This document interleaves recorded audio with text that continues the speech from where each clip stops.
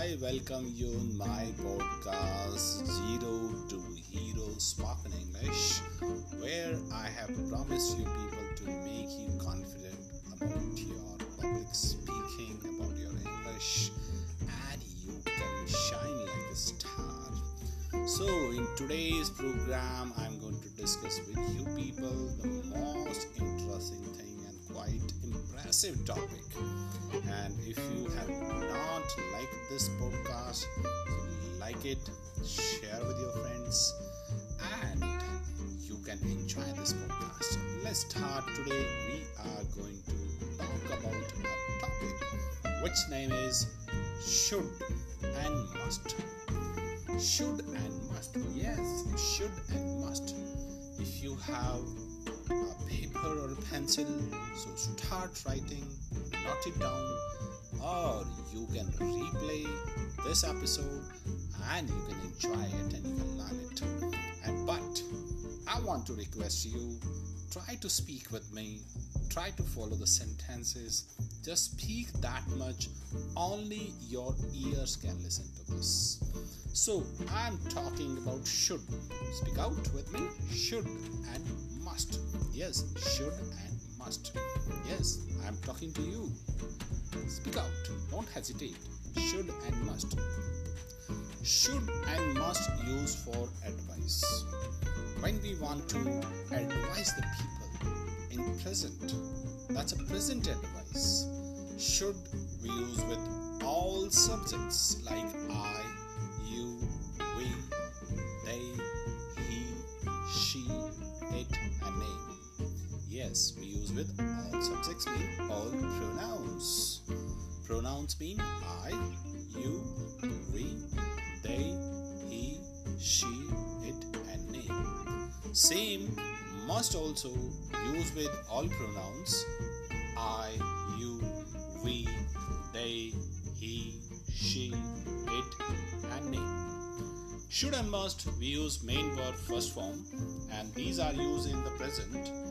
Here, when you want to advise somebody, like someone is lazy, like your friend is lazy and he doesn't get up early in the morning, and you want to give him advice. You're saying, you should get up at 5 o'clock. You should get up early in the morning. Someone is lazy, doesn't do exercise, and you want to advise him. Then you're saying, you should do exercise. You should do meditation. You should reach on time. Now it depends on the advice, that what type of advice you would like to give. If I talk about in India, that people give advice free of cost. But in different countries, the people first book an appointment, they fix up a meeting, then for that even they have to pay some dollars. But here in India, the people give free of cost advice. Like the people keep on giving advices. So let's talk about more advice. You should do practice. You should make your video to improve your English. You should join public speaking course. You must do your homework. You must go to school, or you should go to school. Now here you are advising, and when you want to say in a negative sense, like people smoke, and you're saying you should not smoke or you must not smoke. The difference between should and must is should is a normal advice and must is a strong advice. Must is strong advice. Like you have a birthday and you want to invite your friend for your birthday, and you will not say you should come on my birthday. You will say you must come on my birthday, because he is your friend. There are feelings. You respect him. So you are giving him strong advice. You must attend my birthday party. You must come in marriage function. You must come annual day of the school. So you are advising him. So my dear, if you want to advise in the past, now I'm talking about the past. When you want to advise in the past, then we use should have, and must have. Yes, for present advice, you use should and must. But when you want to advise about the past, then you are saying you should have, you must have, and we use here main verb third form. Yes, we use main verb third form, like you should have done your homework, you should have gone there, you should have informed me, you must have attended my marriage party, you must have attended my birthday party, you must have watched that movie. So when you want to advise in the past, then you are giving advice of should have and must have. And we use main verb third form, right? In present you use main verb first form, in past you use main verb third form. In negative sense, if you want to talk, then you are saying you should not have done this work. Mostly people do mistake.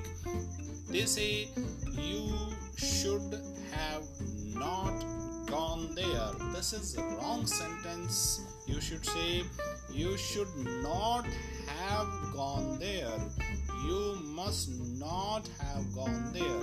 So my dear, here we are talking about the past advice. When you want to advise the people in the past, then use should have and must have. And when you want to advise in the present, then use you should and you must.